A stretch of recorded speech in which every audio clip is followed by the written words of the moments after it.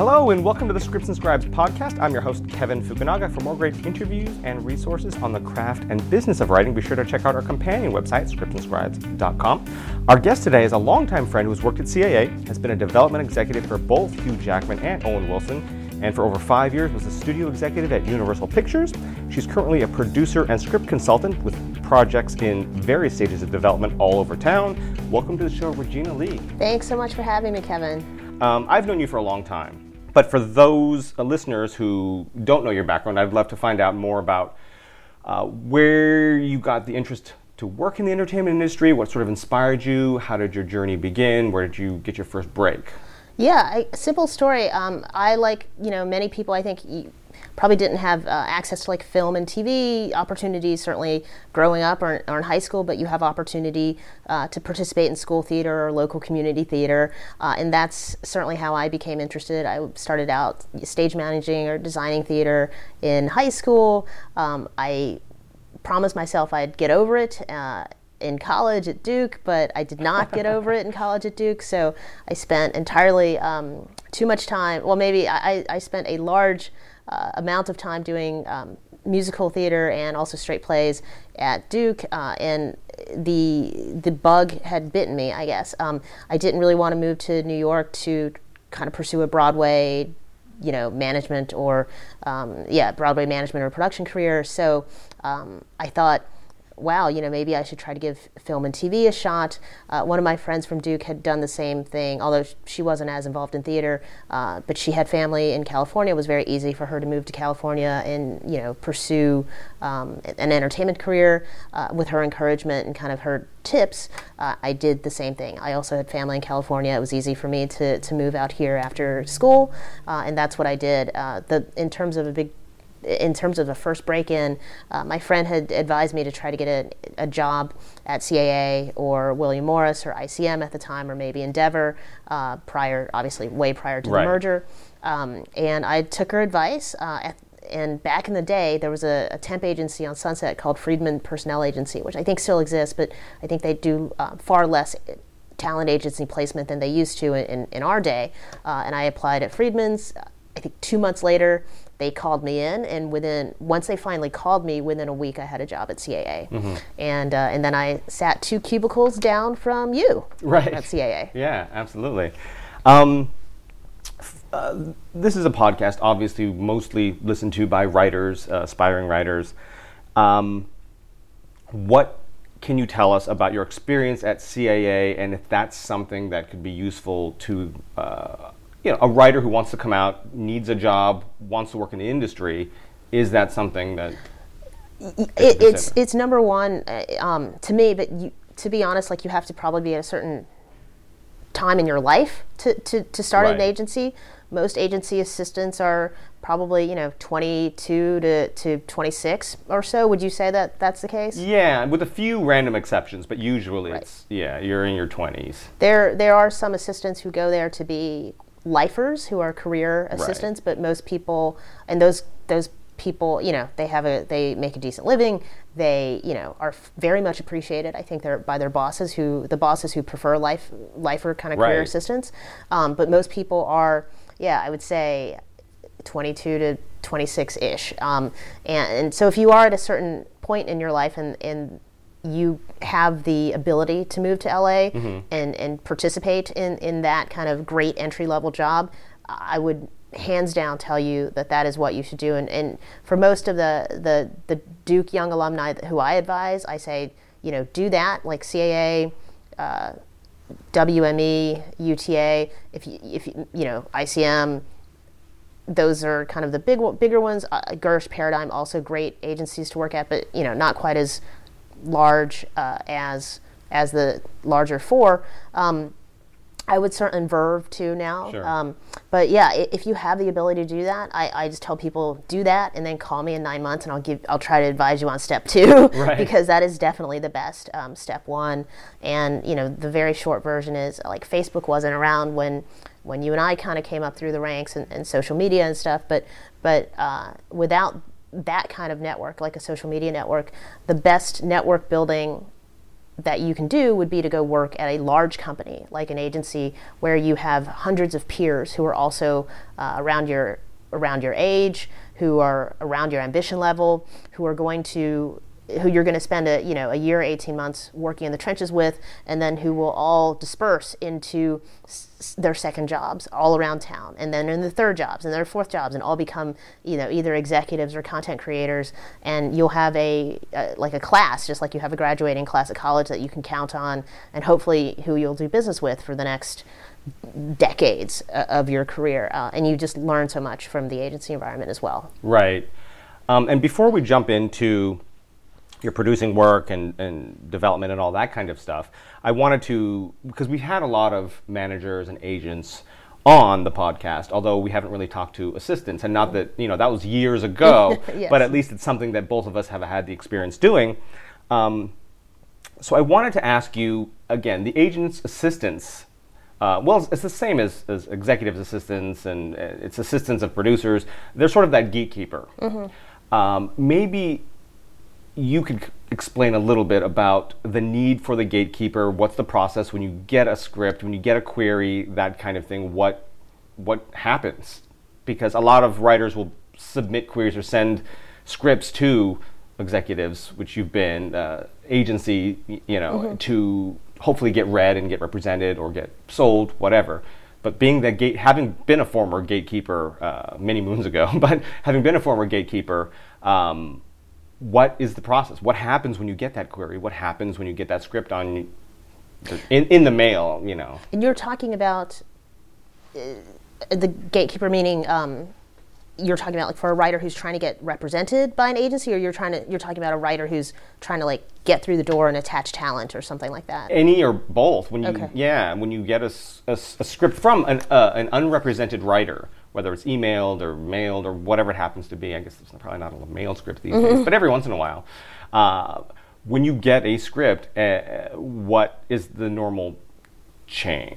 Yeah, unfortunately, due to many kind of you stole my idea kind of frivolous lawsuits, there's really it's very hard to find an open door that way.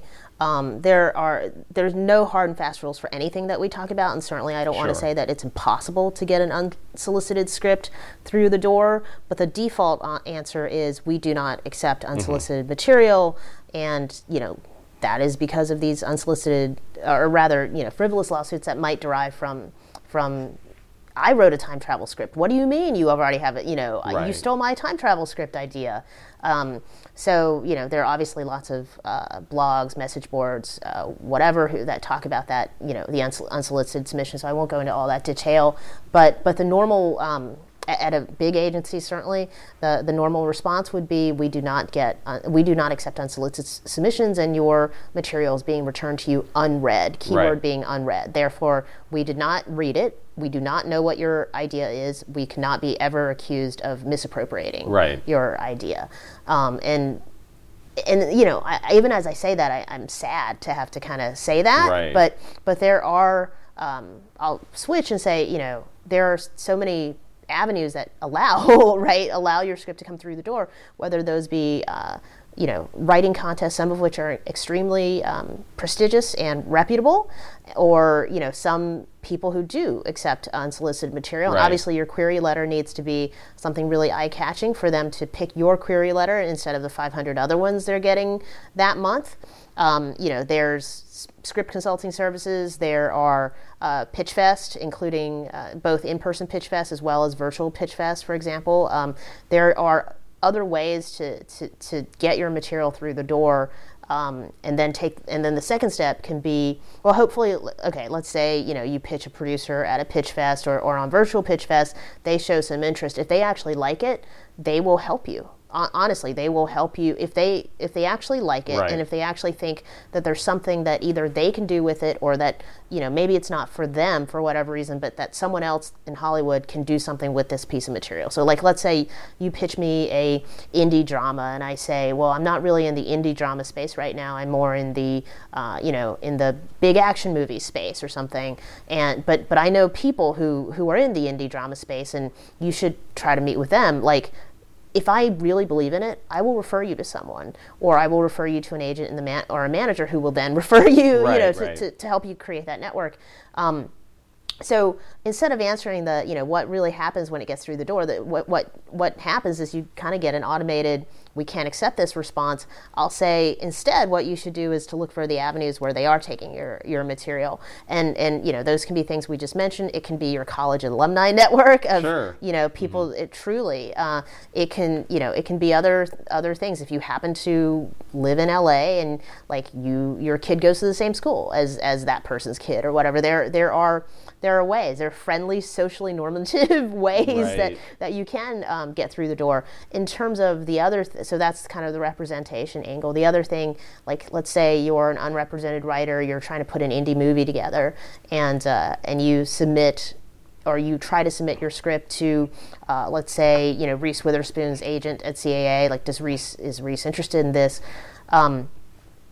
With Reese, she does have a production company, so it's possible. It is for an actor who doesn't have a production company, it's almost kind of, in some ways, less likely that they would be interested at that point. But they have a production company, so is there a chance that they're looking for a drama about a nurse or something, right? And they could potentially produce it and also have her star or not star. Like the possibility is maybe increased a little bit if she has a production company, but still the policy is, from the agent standpoint, I don't want to put Reese in a position where she could be exposing herself to a "you stole my idea" lawsuit. Sure. So there too, the response may be we don't accept unsolicited submissions. If your movie is partially financed, you could submit it as an offer to Reese, and obviously, they'll probably look at it if there's an offer attached to it. But that's kind of, we can get into the detail of that if we should, but most likely you are going to get the we can't accept unsolicited submissions, but that's okay. That just means you need to find another way to get in the door. Right. Like if I go to Best Buy and that computer is not on sale, I'm going to go to Amazon and see if it's on sale there. I'm going to go to Sears to see if it's on. I'll go to what is like Newegg or whatever those sites are. Like, there are other ways to get through any door in life, and there are in the entertainment business as well. Yeah, and I think writers need to sort of realize when attaching talent to things, especially any actor worth attaching, pretty much, because they're worth attaching, because they can bring money, almost all of them have a stack of scripts with offers already that are sitting there on their desk, ready to be read, that if they say yes, they get a paycheck, period. So that your script that has no money attached or no one else attached to it is on the bottom of the barrel. It may be amazing, but it is low priority because there's a lot more steps that have to go for them to get a paycheck. If it happens to be amazing, which, again, you're still one of however many that come through, not even talking about the potential lawsuits and landmines involved in reading unsolicited material that hasn't been vetted by somebody or isn't coming from an author, a legitimate source like another manager or somebody like that. So yeah, it's interesting. I mean, even as when we have these types of conversations, and if I sit on a panel, if I go guest speak at UCLA or something like that, you want to bring you want to bring your pragmatism and your experience and the odds that about, right? The odds are higher for this kind of strategy and maybe lower for this kind of strategy. At the same time, you always want to be encouraging, because none of us can predict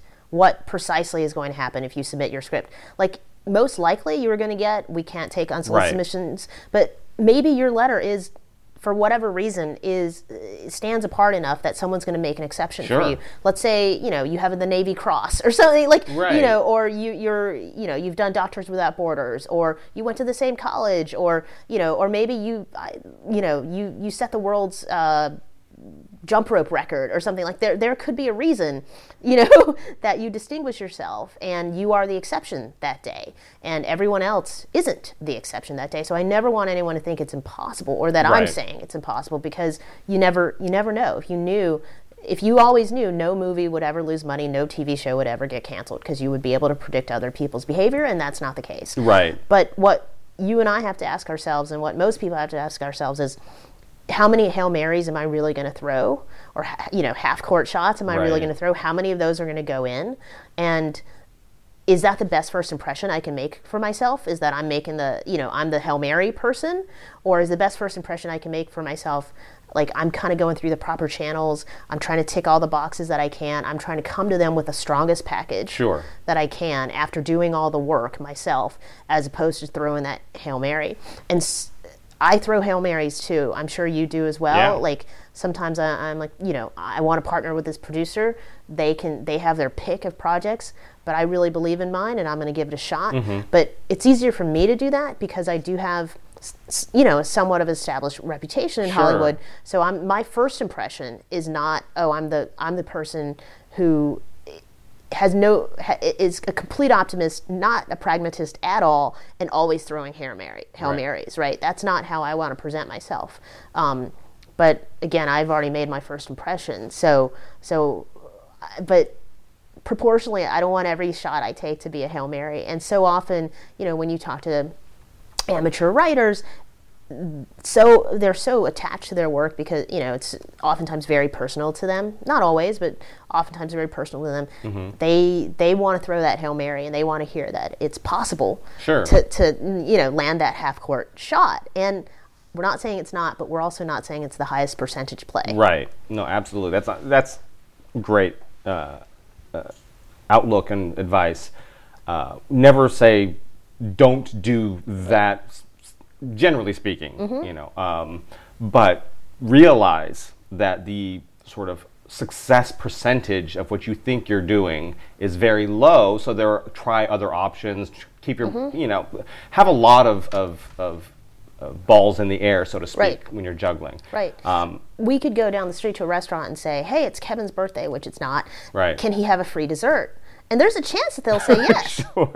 But the greater chance is that they're going to say no, but the cake is $5, So we're not saying you should never try it, but you also don't want to be the guy showing up to that restaurant every day and saying, can I have a free cake? Can I have a free cake? Can I have a free cake? Like better for you to go and establish that you're a frequent diner at that restaurant. You tip well, you treat everyone with respect, you come in every day, you order the ham sandwich, and then, 6 months down the road after every waitress likes you, hey, it's my birthday. Can I have a free piece of pie? Absolutely, Kevin. Thanks for coming in. Yeah. Right? There's a difference in showing up at the door and demanding a free cake. Right. And then becoming an established customer. Everyone respects you, treat people well, they treat you well. Right. And then saying, hey, can you do me a favor? Right. No, that's absolutely true. So, shoot your Hail Marys once in a while. But Absolutely. But also there are other avenues that are, I think, more reasonable and have a higher chance of success. And, I talked to a bunch of, we've heard it a lot. It's a marathon, not a sprint. It's a marathon, not a sprint. Actually, Blair Dickerson, also from CAA, who was in between us, actually his desk was between us, was the first one that told me that. It's a marathon, not a sprint. And it's absolutely true. It's... Most of those executives who you're asking a favor from, they also paid their dues. Absolutely. Most of them. Right. I can't think of one, I'm sure there is one, but off the top of my head, I can't think of one who just lucked into becoming, a top CAA agent or something like that, right? So they're also thinking, I paid my due. This is actually very kind of medical school thinking. There are lots of studies that say medical students should not continue to work the kinds of hours they work. But the established class of doctors, they all think, I had to do it, so you should have to do it. I busted my butt, in med school and internship and residency. I pulled all-nighters. I've worked 3 days in a row. You need to, too. If I can do it, you can do it, right? And so the established class of thinking, I busted my butt in the mailroom. I busted my butt doing, coverage and reporting, servicing, higher level agents with their higher level clients. I went through, maybe 4 years in the trainee program or whatever, and you're trying to take a shortcut. So unless you can show me that you're the one who deserves that shortcut, everybody's going to pay their dues, right. And so often if I do meet someone new in Hollywood and I hear that from people like, oh yeah, you've totally paid your dues. And, we've paid our dues. Right. So, but again, there's an exception to every rule and there should be. But typically there is a process and it's not the Hollywood process is not as established as like, becoming a doctor or something. You go to med school, obviously you take your MCAT, you go to med school, do your internship, residency, etc. But there is a process, like, win a big get your script in shape. You might need to hire a consultant. You might go to a screenwriting class. You might do a virtual class. If you don't live in one of the bigger cities with film schools, start writing. This is not my statistic, but a lot of people say, write 10 good scripts first. Sure. Some people say 5, some people say 10. That number might be smaller if you're working as a writing professional in something else. Maybe you're a journalist already, and now you're going to write a script or something. You're a playwright, now you're going to write a script. Win a prestigious contest. For the prestigious contest, people come knock on your door. Absolutely. If you win, right? Yeah. I had a former intern who got an MFA at UCLA, and he won a UCLA contest, and he got knocks on the door. So if it's the right contest, people will come knock on your door. Even if it's kind of a smaller, mid-sized, moderately well-respected contest, you now have something to put in your query letter. I'm a finalist in, Fresh Voices or Nashville or Austin or whatever. Sure. Your query letter is at least going to get some level of attention, and you might not get signed off of that. Maybe you get a general meeting, but there is somewhat of an established way to enter, not as established as how you enter the medical profession or something like that. Right. Although we hear a lot that, and I want to remind listeners, we hear a lot from agents and managers specifically that your query letter should be very brief. It should be like, if you had won Austin Film Festival or a screenwriting competition, put that in there. That's absolutely useful. Put your log line in there.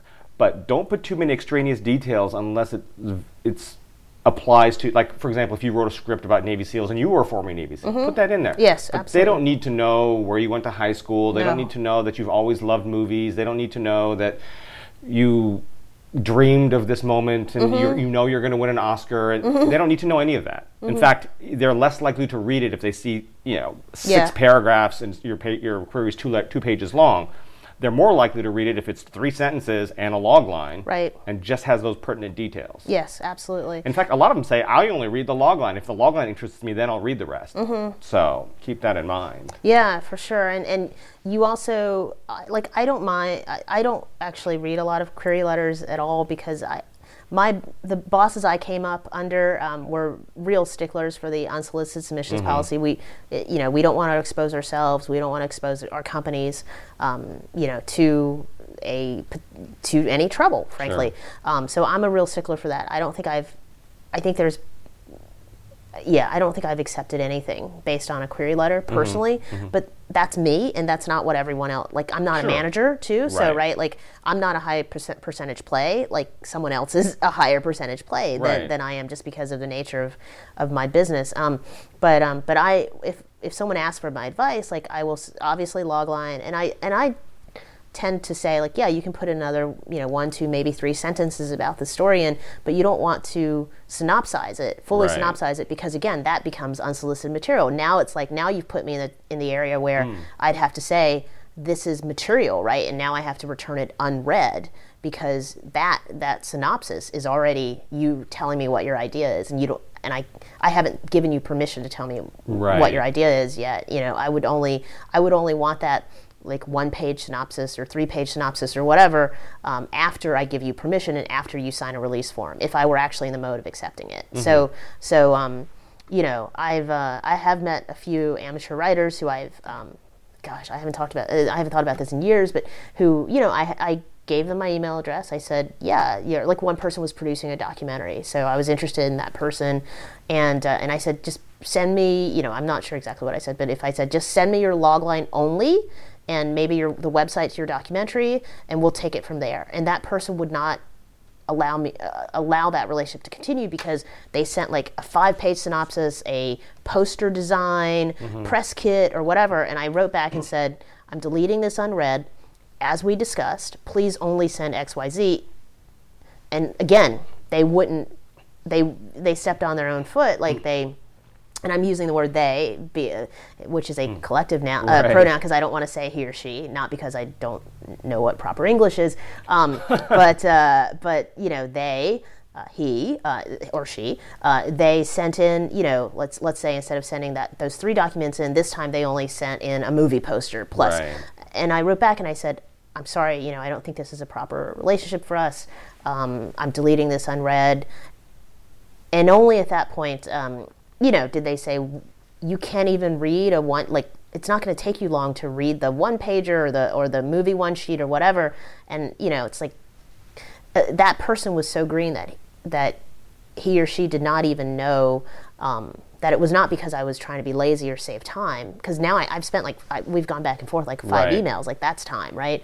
But I had to now explain, if I wanted more than what I requested, I would have forwarded you a release form for you to sign before submitting me the rest. It's not that I don't have time to look at a one sheet or a poster design or something. It's that is too material, and I would want to be protected by a submission release form before you sent it to me. Right. And at that point, he finally said, "Oh, okay, I understand." But it was so. I guess that the lesson there is. And some people aren't going to be as, this kind of sticklers that I was or I am or my bosses. But listen to what they're asking you for. And there's a reason. There's a reason that they're asking you for what they're asking you for. It may not be obvious to you yet, but there's a reason. And if you pass the first door, hopefully you get a submission release form, or maybe that company is loose enough not to require one, and then you can continue the relationship from there. But taking liberties hey, Regina, come, mi casa su casa, do you want a bottled water or a Coke or something? And I say yes. That doesn't mean eat the pizza out of the fridge too, right?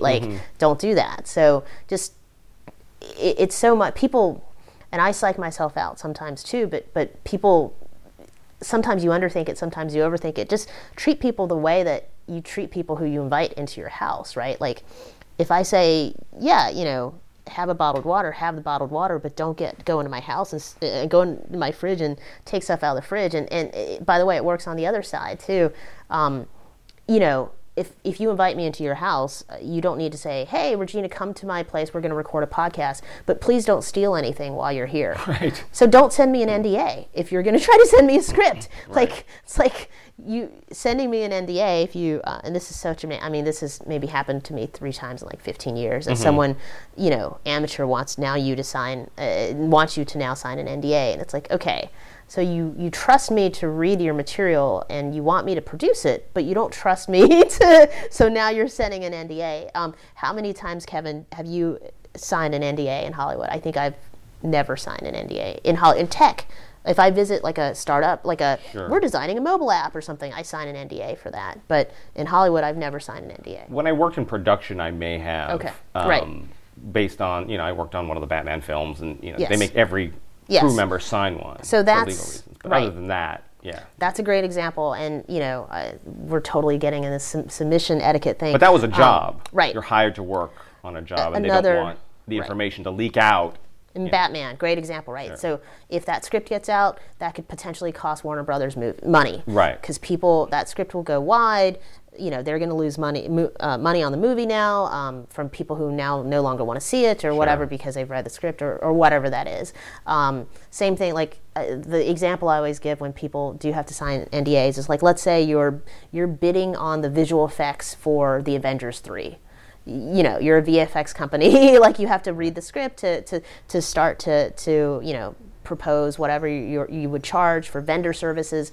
You're expected to sign an NDA because it's a big property. It's much like Batman, but in terms of someone's trying to get a manager, trying to get an agent, they don't sign. Right? No, they don't sign absolutely NDAs. not. So absolutely I'm not. glad we got that out. I see so much of that, in new writers who are can I send them an NDA? And it's also no, because let's say an agent really does read your work before they sign you. Most likely they're going to talk about you in the staff meeting with their department and Sure. say, I'm thinking about signing this person. This is the script he wrote, and they'll they'll discuss it in a staff meeting. Other agents will be like, "That's a great idea. You should totally sign that guy." Right. Or, "I don't know if you should because so and so. I just signed 3 other guys like him out of the same program or out of Right. the same contest or whatever, and they also have a sci-fi, script that we're gonna sell, and oh yeah, we're gonna." We're already sending that sci-fi script off to J.J. Abrams. So, Right. your strategy is maybe too similar to ours. Like maybe you shouldn't sign them because we just signed these 3 others or whatever. Right. I can't do that if I'm under an NDA. Right. So it's just not practical. Anyway. Yeah. Well, and it's also, I think, one of those things, you're making it harder for because idea theft does happen, but it doesn't happen as frequently as some writers think it does. It happens very infrequently because oftentimes, if you think about it, especially if you're a newer writer, the sort of money it would cost to buy the rights to whatever Right. it is that you have is very low relative to sort of that legal liability that could come. Millions of, if they think it's that great an idea, paying you WGA minimum is a drop in the bucket. Yeah. So the likelihood of them stealing it. Now, idea bleed happens where if you pitch an idea and they don't buy it, and somewhere along the lines another writer pitches another idea. Although oftentimes it's for OWA's rewrites and things like that.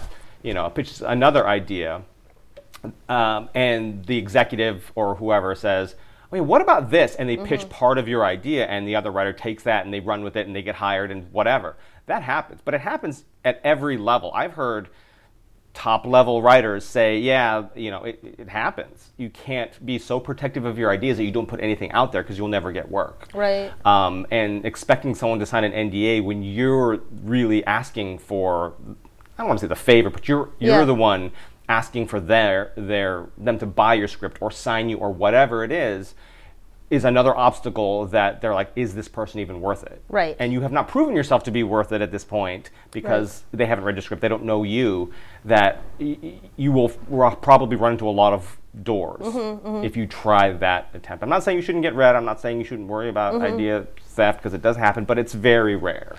Right.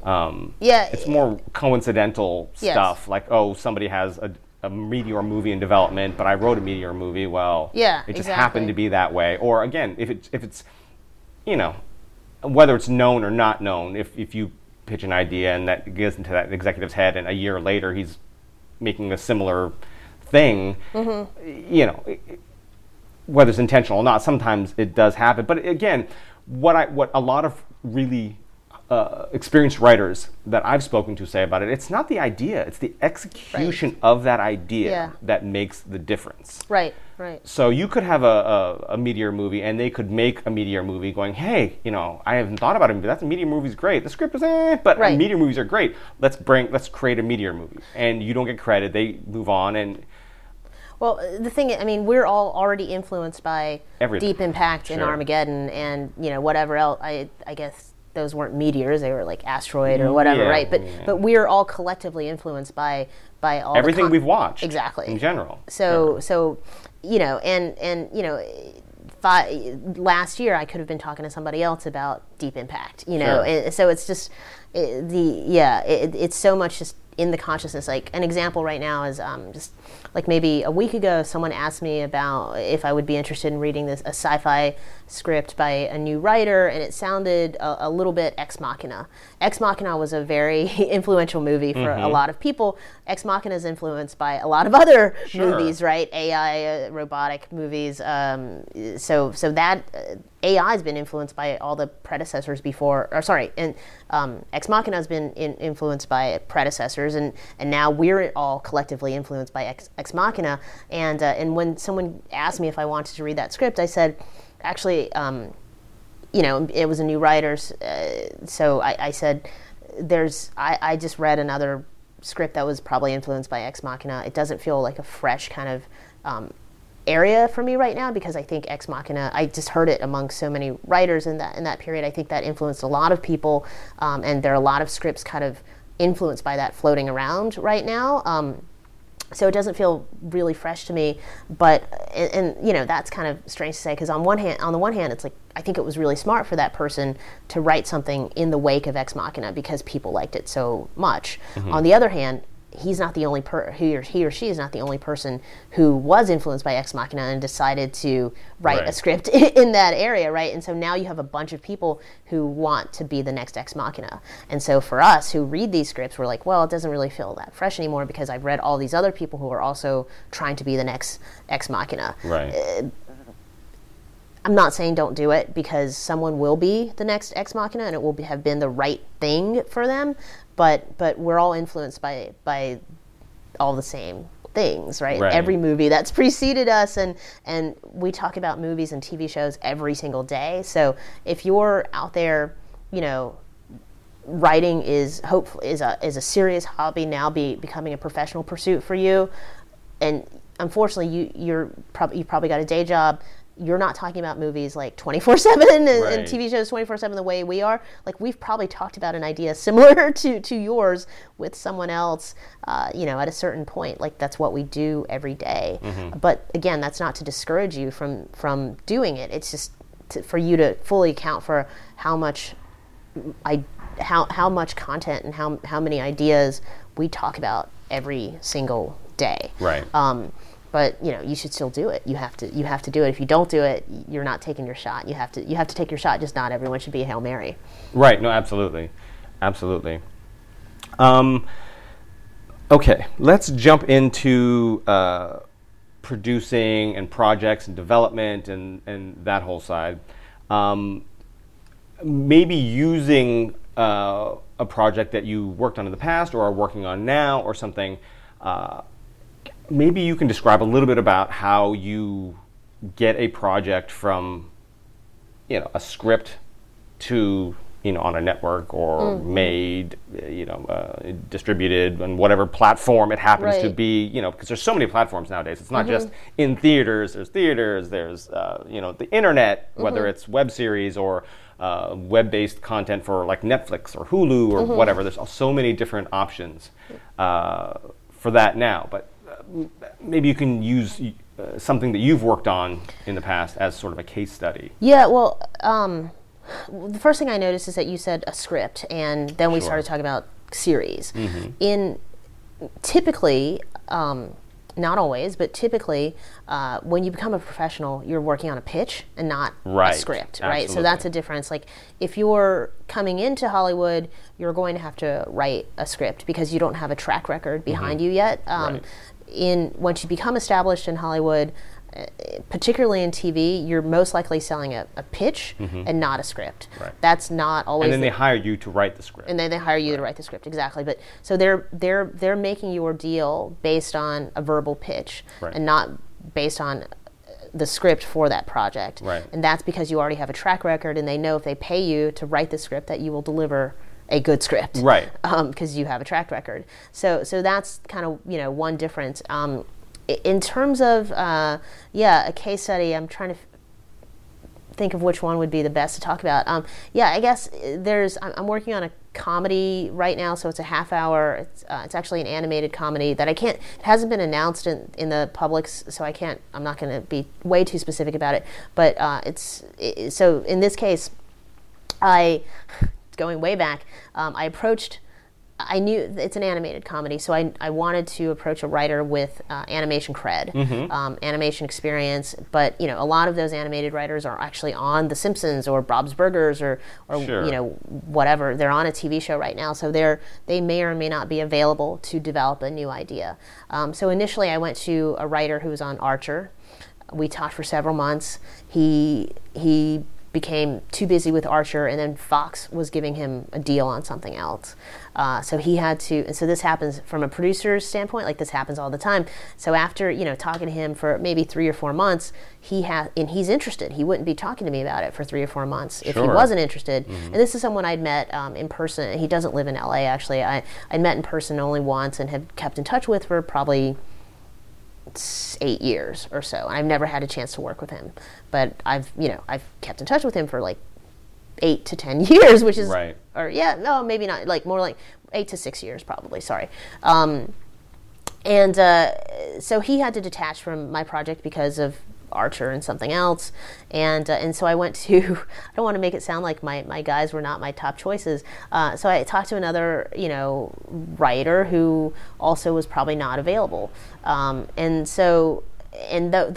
writer was also someone I knew personally. And so now I wasn't able to find someone that I already had a good relationship with who was also available. And so I took my idea to a pair of writers, a writing team who I had never met before. I knew their manager.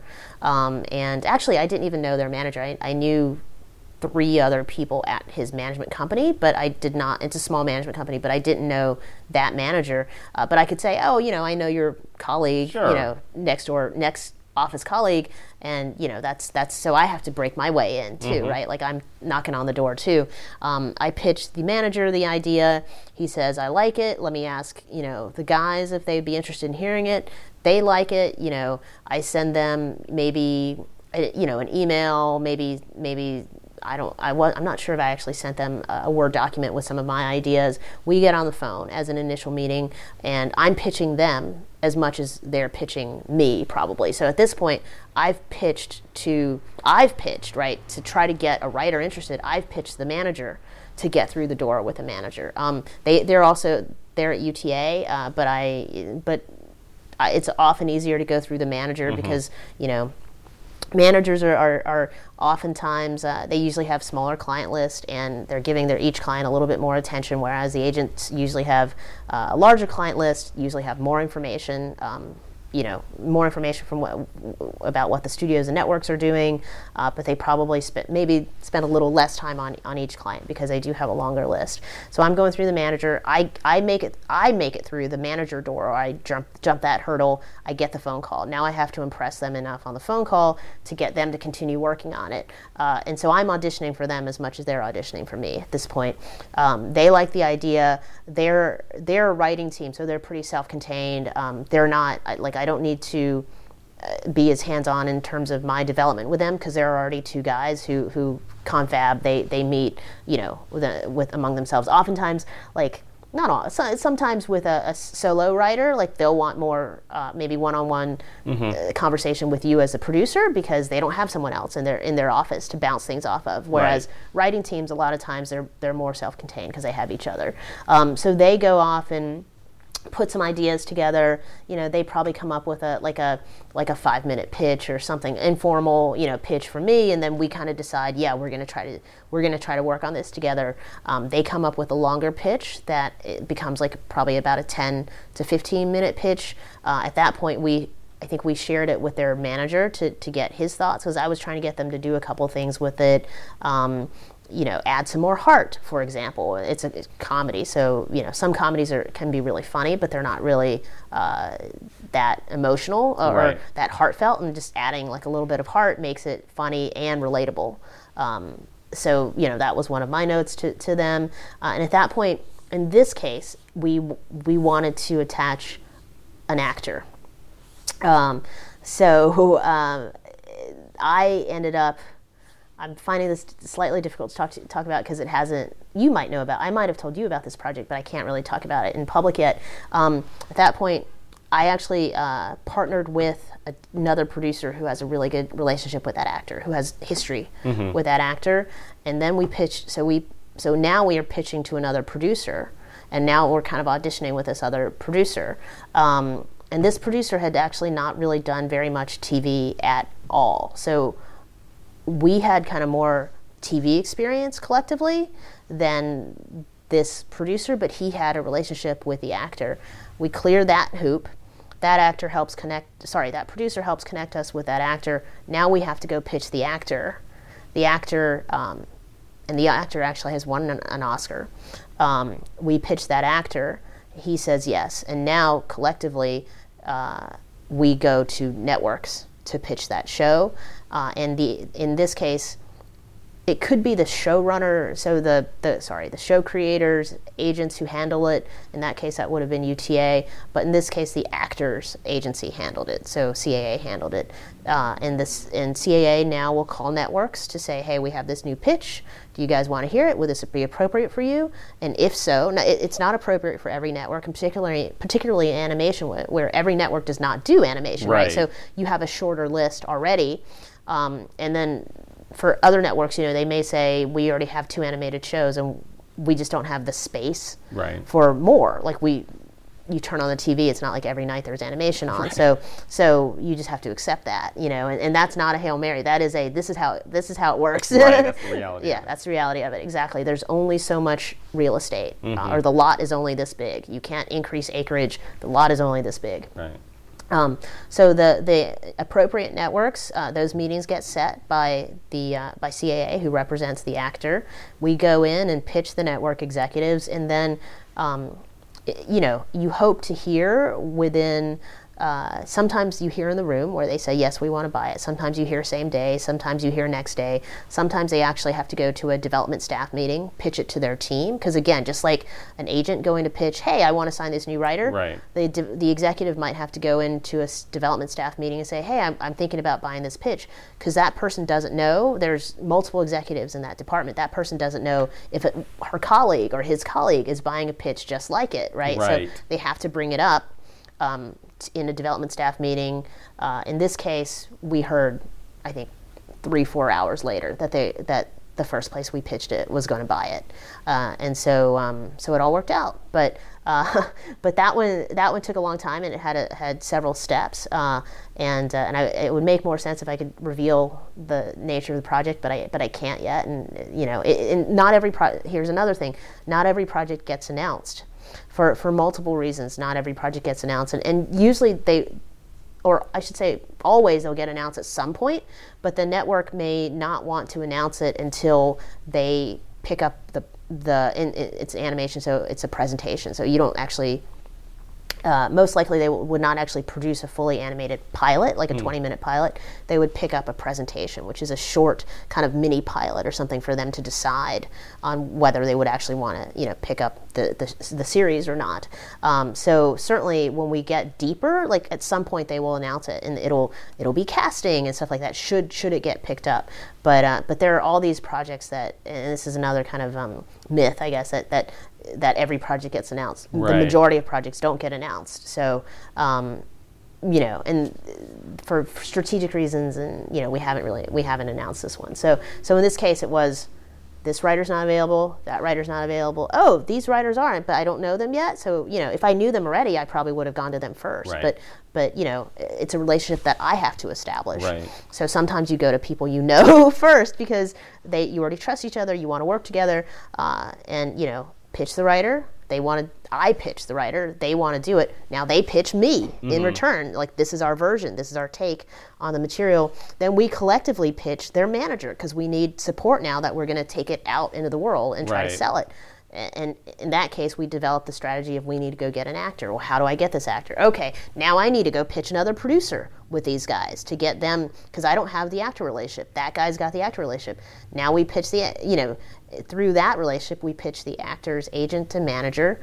They get us access to the actor. Now we pitch the actor. So I'm pitching like 5 different places before I even get to pitch the network. And using the word pitch, like, do you want to define the word pitch for people? Absolutely. Yeah, I mean, we use the word pitch like, I think we use the word pitch and we just know what that means. Like, when I pitch the writer's manager, I'm not giving them like a 15-minute pitch. I'm giving them like probably not even a 1 minute, or anywhere between like a 1 and 2 minute pitch. So I'm kind of, and I'm not pitching. I'm pitching almost the prospect of a project. This is the article I found, or this is the book I found, or this is the idea I have, or I'm calling you about your client Kevin Fukunaga. Is he available? Yeah, he's working on another script, but he's available to develop something else. He's finishing up his rewrite, so you probably won't really get his attention for another 3 weeks. But yeah, I like you. I'll set up a phone call with you if I think this is a good project for him. Sure. Do you want to pitch it to me? Do you want to send me a one-pager on it? Do you want to send me an email about it so I can forward it to my client? It can be any of those things. And again, I've already got an established relationship with someone in this equation, so they're allowing me to send material in, and it's not unsolicited. Right. So in this case, I'd say, hey manager, I've got this idea. This is how I found the idea. Do you think your guys would like it? Oh yeah, let me run it by them. Do you have something, 'cause now the manager's like, I don't want to have to repitch it. Can you send, right? I don't remember what you just said. Can you send me an email that I can forward? That's the easiest way, right? So now I spend a little time, typing up probably a half-page email. That's the basic prospect of this project. That now the manager's forwarding to his clients. Hey guys, like, I don't know Regina that well, but my three partners all really like her. Do you want to meet her? Does this strike your fancy? Do you want to have a conversation about this? So now I'm waiting. I'm just like a writer's waiting. I'm waiting to hear if they want to have a meeting. They read the email, they like it. Now they want to have a meeting. So now I'm pitching the writers. Hey, this is why you should do this project. This is why I think it'll be good. I think it can sell to X networks. Like, I'm pitching like a plan too. Not just here's a project that you might like, but here's a way we can get to the finish line on it, right? Like, I think it can sell to Fox. I think it can sell to Comedy Central. I think it can sell to MTV, whatever that is. And I'm pitching them, like, do my project. Don't do the other ones other people are pitching you. Do mine. And now they have to, so now they like it, and now they go off for a few days or whatever, and now they're coming back to pitch me, which is, this is our take on the material. Yes, I do think it should be on Fox or it should be on FX, whatever. This is how we would execute the idea. This is how we see the show. So they're pitching me to see if we're all creatively aligned. None of those are formal, rehearsed, off-book kind of pitches. These are just kind of preliminary pitches where we're trying to get on the same page and we're trying to see if this project actually is going to have a finish line together. And now, once we get through all those steps, now they're pitching something that is more formal. That is an early version of a formal pitch that could be pitched to a network. And that's what, I guess, writers traditionally think of as a pitch. Right. Exactly. As opposed to sort of the elevator pitch or, Or, yeah, like, hey, Kevin, I found this book. Can I pitch it to you? Right. Like, that pitch is only trying to get you to be interested enough in my book that you'll read the book or that you'll read chapter 1 of the book. That whole next stage can start. Exactly. Exactly. So the point is, pitch can mean it's you're talking about something that you have knowledge of and you're trying to get someone else's interest in it. Right. But pitching can be as informal. I pitch every day, but I'm not pitching to a network every day, but I'm trying to get other people interested in something. Or even if I call a friend and I'm saying, like, I read this book, let me pitch it to you and see what you think. Because my friend might say, yeah, but it's really not enough of an idea. Or, yeah, did you read that thing that TNT just bought? And I might have missed that announcement. That sounds really similar. And I'd say, oh, crap, you're right.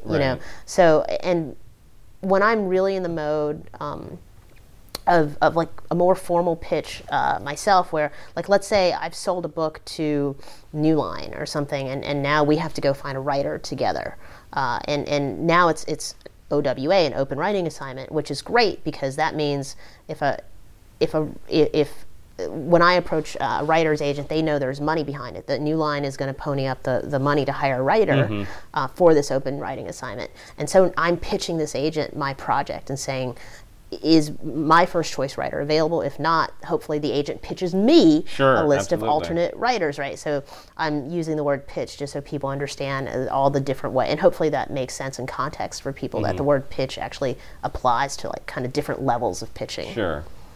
And one thing that I think is very important to realize, which we try to emphasize it, is that, and it ties into actually identity theft, script theft, idea theft, in that you're far more likely to work in this business as a screenwriter, not necessarily on a script, a spec that you wrote and sold. That does happen. Again, don't deter. You have to have a spec or two in your repertoire, your resume. You have to have that to break into the industry. But far more often, that script is not sold and made, and you become a big writer, and then you're consistently writing your own ideas. I wrote a new spec. I'm going to sell it. This is my next spec. I'm going to.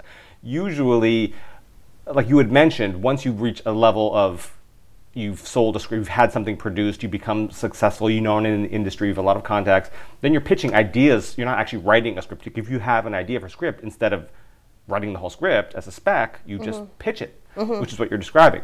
But I also want to go into that. I've seen it more often than not. Somebody will sell a spec or even just get representation from a spec, and that will be used as their writing sample. Like it won't get made, it won't get produced, it won't get distributed, whatever. But through their pitching skills and through their development with a producer such as yourself, that's how they can get a credit. Because nowadays, because development budgets are so small, there's so many fewer first look deals, there's so many, it's much harder to get a film made that a lot of it's development. You work with producers, you work with executives to develop an idea together and work on that, because then you already have a champion in your corner who is helping you make the movie. It's so much more difficult to just come up with an idea and expect someone to buy it just by yourself. You know, there are managers, there are agents, there are producers, there are executives who all kind of get behind an idea and champion it, you know, in some way to get that made. And that seems to be far more common than I remember when I worked at Fox a long time ago, even before CAA.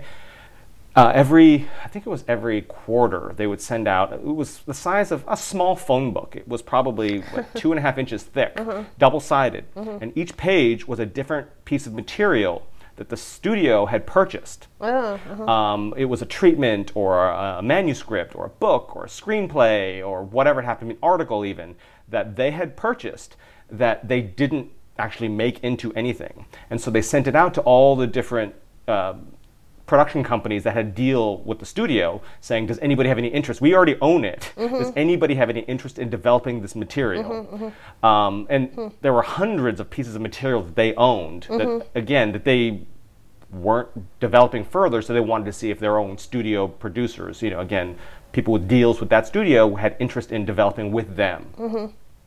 I don't know what it's like now because I don't work at a studio, but I know after 2008, the WGA strike, 2007 2008, the development deals started to fall apart. There weren't as many, and even now there's not as many as there used to be. So I can't imagine it's the same volume of material that is floating around. And I hear it all the time from agents and managers that it's really about development. You have to develop it with someone. It's not. It's just so much harder to. Again, you need a spec, and your spec may sell, and it may get made, and may be the next big thing. But that you should also prepare yourself for the idea that that's going to be your writing sample. That's going to get you other jobs. Right. That script is going to land on Regina's desk. She's going to be, this is a great spec. I don't think I could sell this, or I don't think it's going to get made, but this is a really good writer. And let's talk about an idea that we can develop together. Regina and her contacts then go off. She pitches to studios, she pitches to networks, gets some people interested. All of a sudden, you're developing a project with Comedy Central or Paramount or wherever it happens to be, based on your relationships and your development experience and this writer's talent, hopefully, that they showed to you in this spec. Anyway, I just wanted to throw that out there. That again, we emphasize it a lot, but I can't emphasize it enough. That writers need to be prepared. That this, and look at it like this is not just to be sold. It is, if it doesn't sell, you're still okay. It can be a writing sample. Right. So focus on making the best piece of material possible, not like, I think this is going to sell because vampire movies are in, so I'm going to sell it. Write just a good script, because that's what is going to be your calling card. Absolutely. Yeah, no, that's definitely how it works. Like, it's usually that original script is probably going to be considered kind of for two different things, or in two different stages. Initially, it's being considered as something that could sell into the marketplace. Sure, and it can, absolutely. And if it doesn't sell, then it's still going to be a writing sample for you to get you other work. Like it's a portfolio piece, kind of. It can get you other work. I think, we talked about this, you and I, a couple weeks ago. Recently, I did talk to a writer. I was just being nice and had a Skype with an amateur writer I'd met with, and I'm gonna I'm going to be very vague about the details, and he has a script that is a war script. I'm going to be very vague with the details, but he has a war script, and I think he's optioned it to someone. I think he's pitched it in some pitch fests and or things of that nature, and there have been some producers who have been interested in it, and I think he did option it to someone overseas, actually. And if that movie doesn't get made, then of course he wants that script to be a writing sample for him to get other work. Well, it's a period war film, so it's not current day Afghanistan or whatever. And that's not to say that it can't be a writing sample, but there aren't 20 studio open writing assignments for anything these days, but there aren't 20 open assignments or something for like a Korean War drama or a Vietnam War drama or a World War II war drama or World War I, war drama or whatever. So that and this is really hard to talk about because every script is obviously unique, and every kind of script can might be a good writing sample for something or not a good writing sample for something. And sometimes, like maybe you do write a war drama that becomes a good writing sample for something completely different. Like it's a period piece, so maybe you say, this period war drama could be a good writing sample for a period, like maybe it's a good sample for Lincoln or something like that, Sure. which didn't have any war in it, but it was a period piece and it considered, historical events, etc.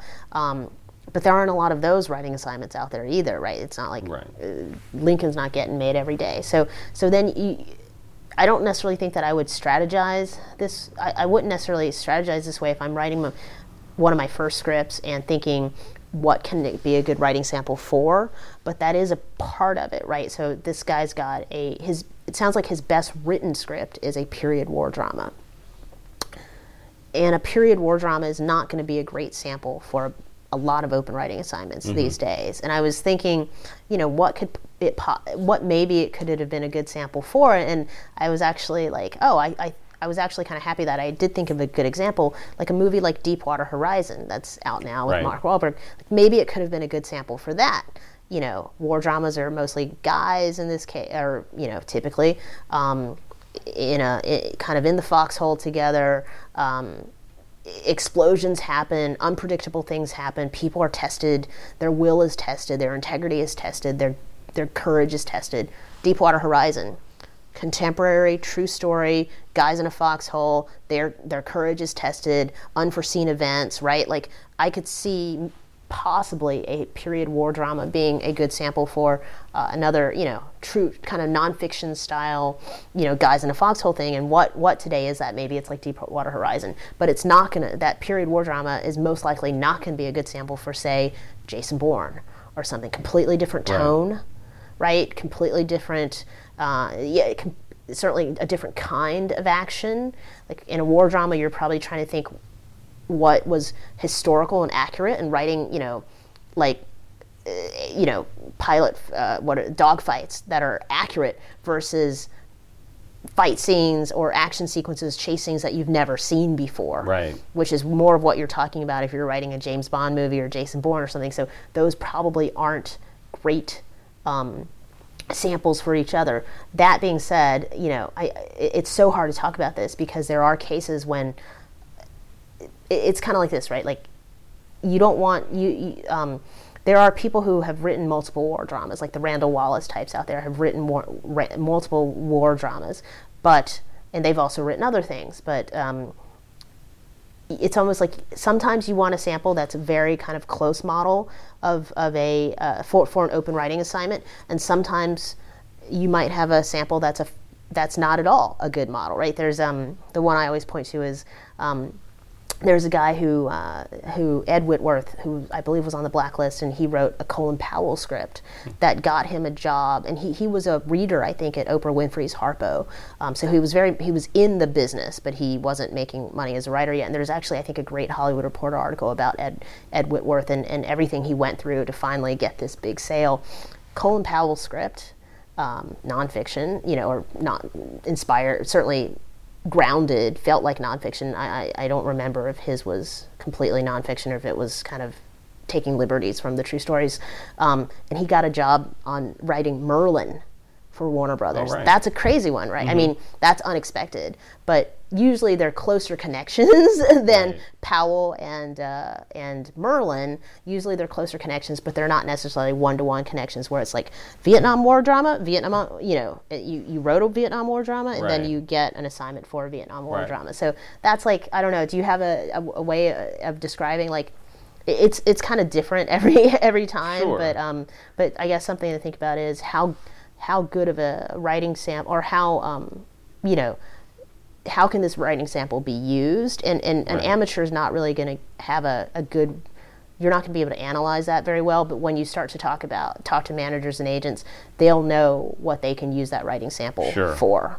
So it's really maybe more something to keep in the back of your mind than in the front of your mind. What do you think about that? No, I was just wanted to piggyback, actually, take a sidestep here and piggyback on what you were saying in terms of a script being used first as a vehicle for a potential sale, and then used as your writing sample. I kind of wanted to piggyback on that and go back and say, I'm not saying don't write a script that you think will sell. Mm-hmm. Obviously, that is hugely important. And actually, now that I think about it, I know some good writers. Actually, I've been helping a couple friends try to get reps. And I hear back feedback a lot that, oh, the writing is good, but it's not my thing. It's not, I don't think I could sell this. It's not the type of commercial material that I think I could sell or get behind even, because it's sort of a unique thing. But the writing is good, i.e. if they write something else that I think I can sell, bring it back. That's something to consider too. If your material, and I'm not saying don't write your passion project. If your passion project, and Adam Kolbrenner, who I love and I know you love as well, mentioned if the script is about whale fishermen in the 1800s, but it's amazing, that's cool. I'm fine with that. That being said, know that if you write a screenplay about a whale fisherman in the 1800s, you're probably going to have a hard time getting reads. It could be amazing, and send it to Adam, he might read it. But you just know that if the more obscure, the more difficult the concept it is, dark comedy, you have to find the right fit. And it's not to say that you shouldn't write it if you're passionate about it. It's not to say that it won't sell or won't find an audience, it won't find somebody who's passionate and champion it with you, and you won't be successful. It's just to say that the road could be potentially more difficult if you write, again, like a specific period war drama about the Alamo, than if you wrote an action comedy about two guys who, partners, whatever. Something that's a little bit more like Deepwater Horizon, a contemporary film about a true life event, about, again, a group of people facing a challenge, coming together, or the heroism, which has more universal themes than like a biopic about Custer, which, again, Colin Powell, an individual, well-written, probably great introspection. Merlin, same thing, even though they're totally different worlds. They're about one individual character who's sort of, I'm sure there was a lot that went into the thought process behind the way their mind works and character development and one specific person that everybody knows, that kind of thing. But anyway, I just wanted to throw that out there, so I guess I sort of piggybacked on that. Yeah, and what I'll say is, like, too, I think something else I think we hear from a lot of new writers is, should I write a fantasy piece, or should I write a biopic or something? And typically, like, right away, if I hear someone ask that, I'm thinking, you're probably not as equally skilled in writing a biopic as you are a fantasy piece. So, you might people have interest across various genres, but I would say, I always tell people pick one or two related genres, like, could be like action and then action comedy or something. Two kind of related, or, action, real world kind of action, and now kind of more fantasy action or something like that. Like, pick 1, 2, maybe 3 related genres and really try to define yourself in those genres, because if you're trying to, typically, for most people, if you're trying to be a jack of all trades, you're probably not going to master one. And, even this is true for so many, and I always say, like, it's true for so many other things. Like I always say this too, like if you played basketball, it's possible that you could be the shooting guard or the point guard, but you're not going to be, period. You're not going to be both the point guard and the center. It's just not going to happen. Right. However, you can totally play either center or forward, right? Those two positions can be kind of interchangeable. Unless you're Magic Johnson. He played center in a game in the finals. What? Because I think Kareem was injured, I think. He played center? It was one game, I think it was. But yeah. Well, because he was also like a 6'10 or 6'9. He was, I think, 6'9 point guard. So he was unusually large. But yeah, I mean, I get your point. And LeBron can play every position if he wanted to. Sure, but it's a very extreme case. It almost never happens. We're not all LeBron. Like, even in the NBA, they're not all LeBron. No, not at all. And they're great at what they do. Yeah. You know. Yeah. So, wow, I didn't know that Magic. Now my analogy is completely destroyed. No, not at all. But I mean, because it points out that, yes, there are exceptions to the rule, but you're not going to start off, like, he didn't start off his career being able to play all those positions. He proved himself in the NBA, I mean, or in college, I guess. I guess it was his rookie season even. But, you know, it's so rare that happens. And it's not to say that you can't be great at 15 things, because we've mentioned this before in the podcast, that you need to pick find your voice, which is your genre, because like you had mentioned, it's important to be a master of something rather than be pretty good at a bunch of things. And if you try to be pretty good at a bunch of things, it'll just show that you don't know what your voice is. Right. You know? You just get, if someone asks me, should I write this sports comedy or this Lord of the Rings style fantasy, right away, I'm you've lost a good deal of credibility to me because of exactly what you said. Like, you're at a place when you haven't even found who you want to be yet, and that means that you're not yet, quote, professional enough for me to be working with at this point. You know, so yeah, unfortunately, that's kind of the case. But I would say, you know, the way it works at a studio is, you know, if my boss, when I was at Universal or wherever, if my boss is saying, hey, we need a rewrite for, this was not my project, but, you know, we need a rewrite for the Bourne Identity or something. I had nothing to do with Bourne Identity, but if she said we needed a rewrite for the Bourne Identity, the executive who's under her on that project is going to come up with a list of action thriller writers, you know, kind of franchise writers,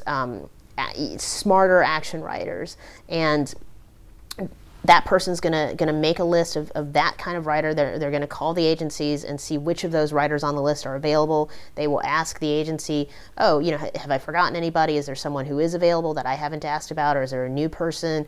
And then that list of Jason Bourne, you know, writers is going to go to the executive in charge of the project, and maybe to the president, maybe the chairman of the company.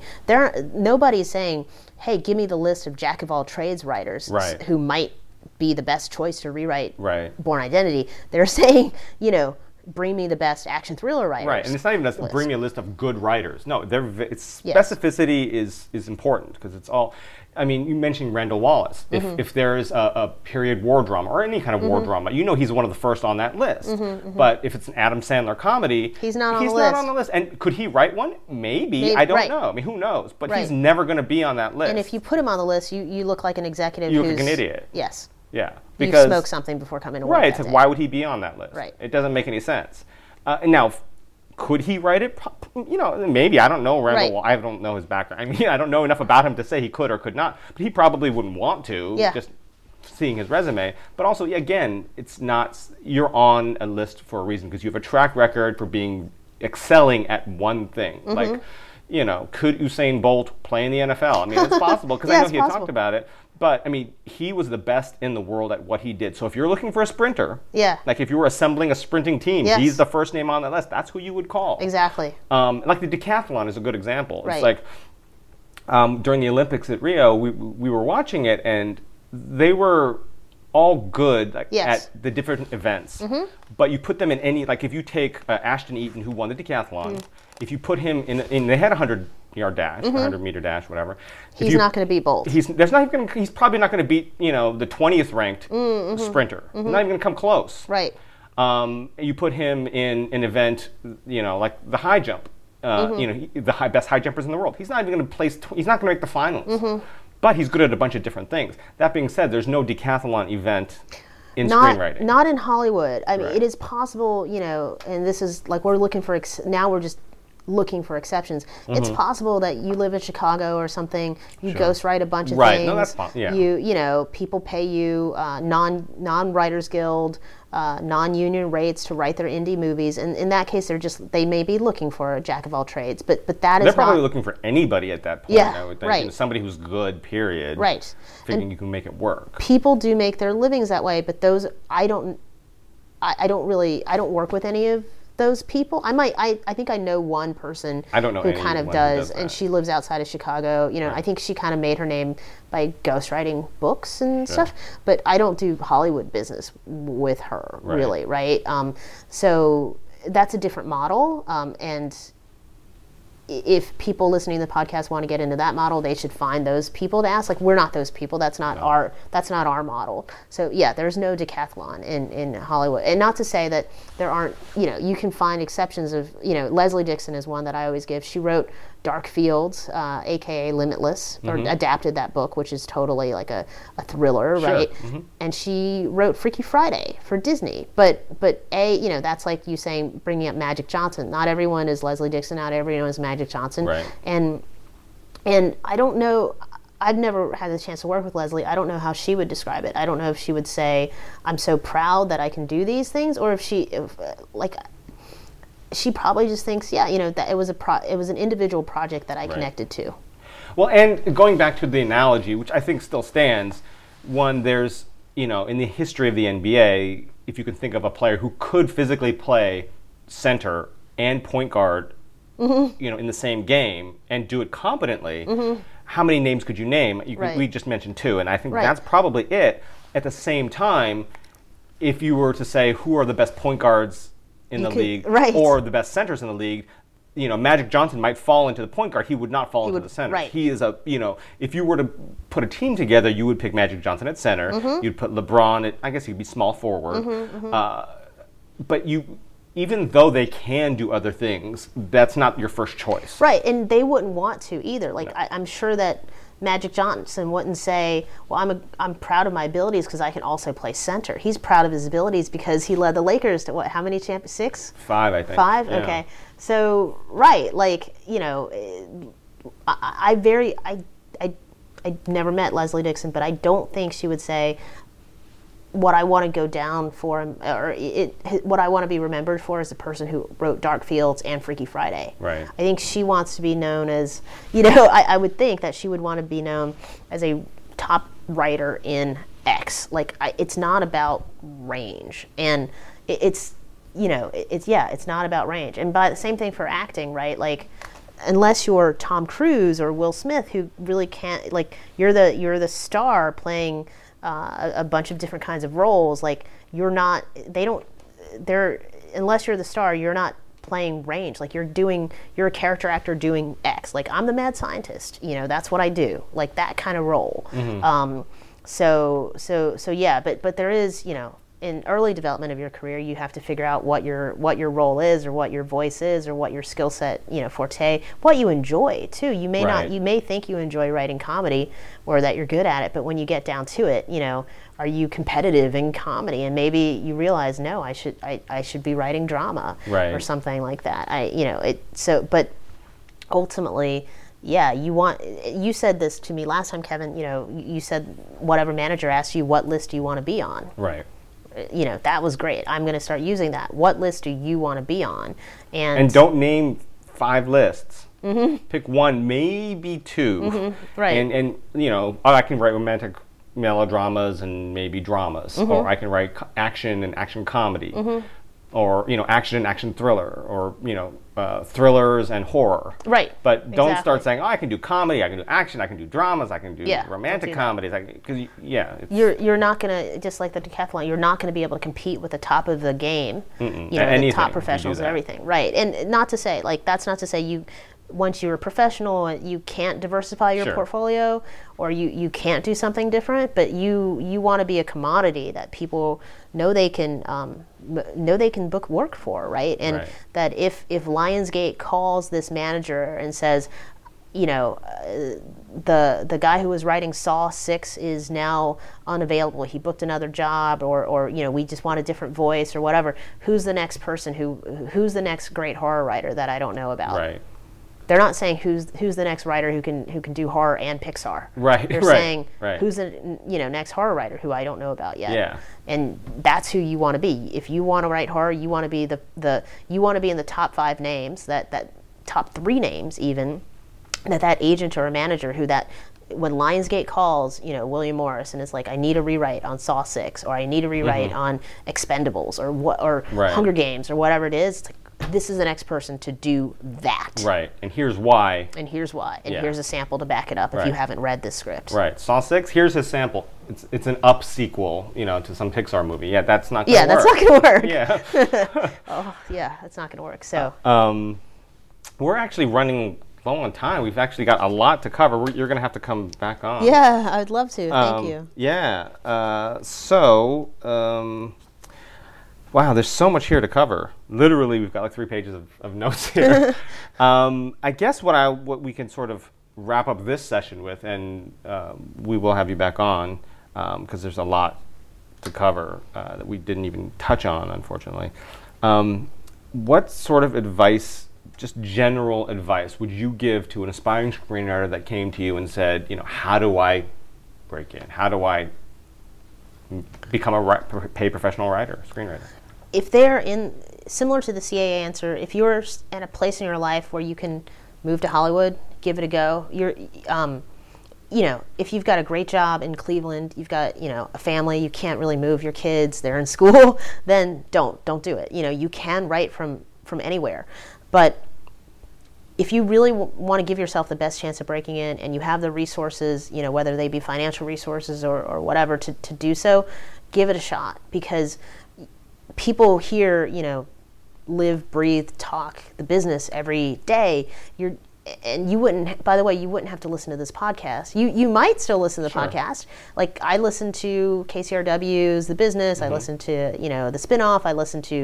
Now I'm listening to Children of Tendu, and I listen to some of Jeff Goldsmith's podcasts. I listen to some of your podcasts, and I live here because I want to know how other people describe the business, and how other people teach the business. But if you actually lived in LA, you wouldn't actually, and you got an entry-level job somewhere at a CAA, or you got an entry-level job for a producer or whatever, you wouldn't have to listen to this podcast because you know it all from your daily life, right? You'd be living it. None of this information would be new to you.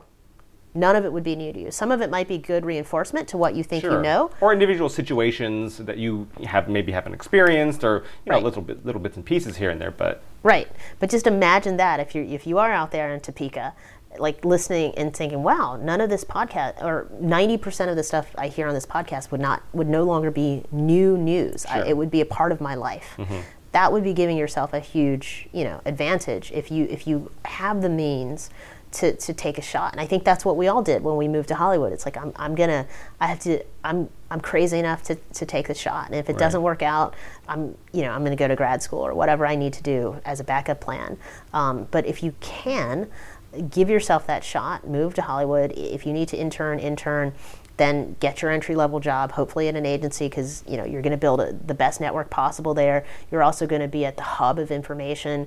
The agency covers every single studio, network, buyer, overseas, domestic, everything they cover. They have to be involved with every aspect of the business, because that is, the agency has to look after clients who are in the business, who has to book new jobs. It truly, as my boss said, information central, and that information will last you for the rest of your career. And those contacts you make, that network you're building. Absolutely. And everyone else who you go to coffee with, and they're going to have an equal amount of information that it's just and it becomes if I don't know somebody, but Regina does, and she calls me and says, hey, I know this great person, or maybe I call her and say, hey, I know you know such and such. Can I get an introduction? Yes, exactly. You would, or vice versa. And I think that's, again, you build that network, but you can't do it. I mean, it's much more difficult. I shouldn't say you can't, because we never want to say. You can't, and that's where I actually will say, you can't do it to the extent that you can in Hollywood. That's true. you can write from anywhere, and you can sell from other places, but you can't build the extensive network that you can in LA. So that is one part where we're allowed to say you can't. The other thing I would say is put yourself into your reader's shoes, not just your own, and that means so many things.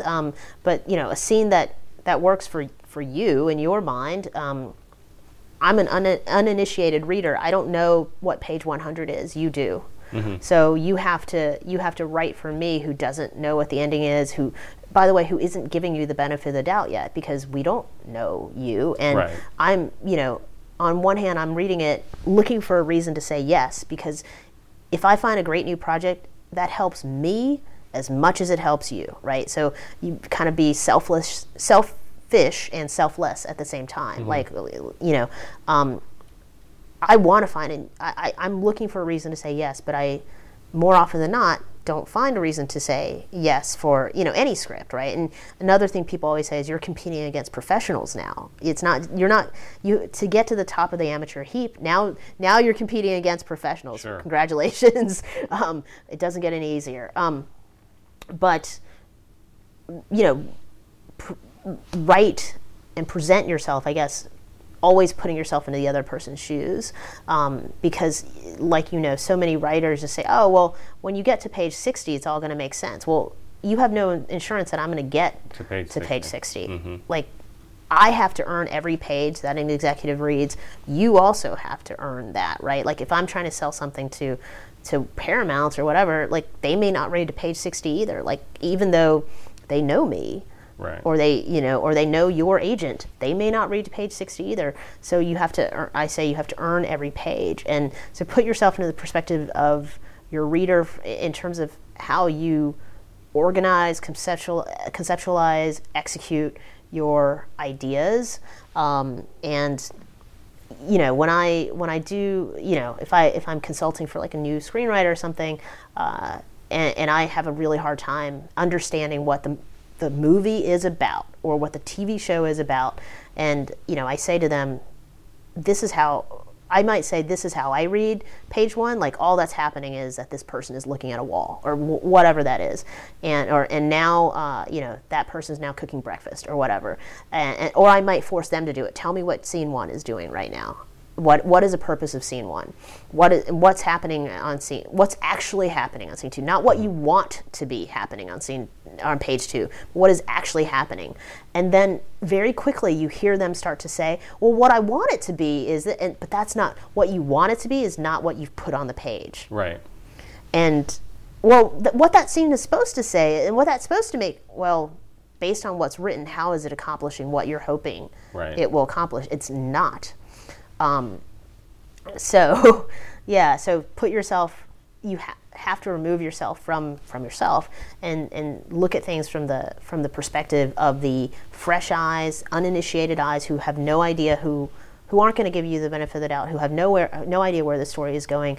Is what you've actually put on the page doing its job, or is that all in your head that you hope it's doing its job? Right. Obviously you have to have the hope to then execute it properly, but almost every single time that I speak to a new writer, what they hope is going on the page is not actually going on on the page. Right. So another piece of advice. So very different advice. Move to LA and and put yourself in the position of the reader. You have a Twitter. I do. I think it's Regina Lee _LA. Yeah, that's what I have written down. Okay. At Regina Lee _LA. It'll be on our website. And if you have questions about the craft or business of writing, you can send us an email to ask@scriptsandscribes.com or send us a tweet to @scriptscribes. There's no and in the middle. They're just @scriptscribes. Thank you, Regina. Thanks for having me, Kevin. Really fun. And thank you all for listening.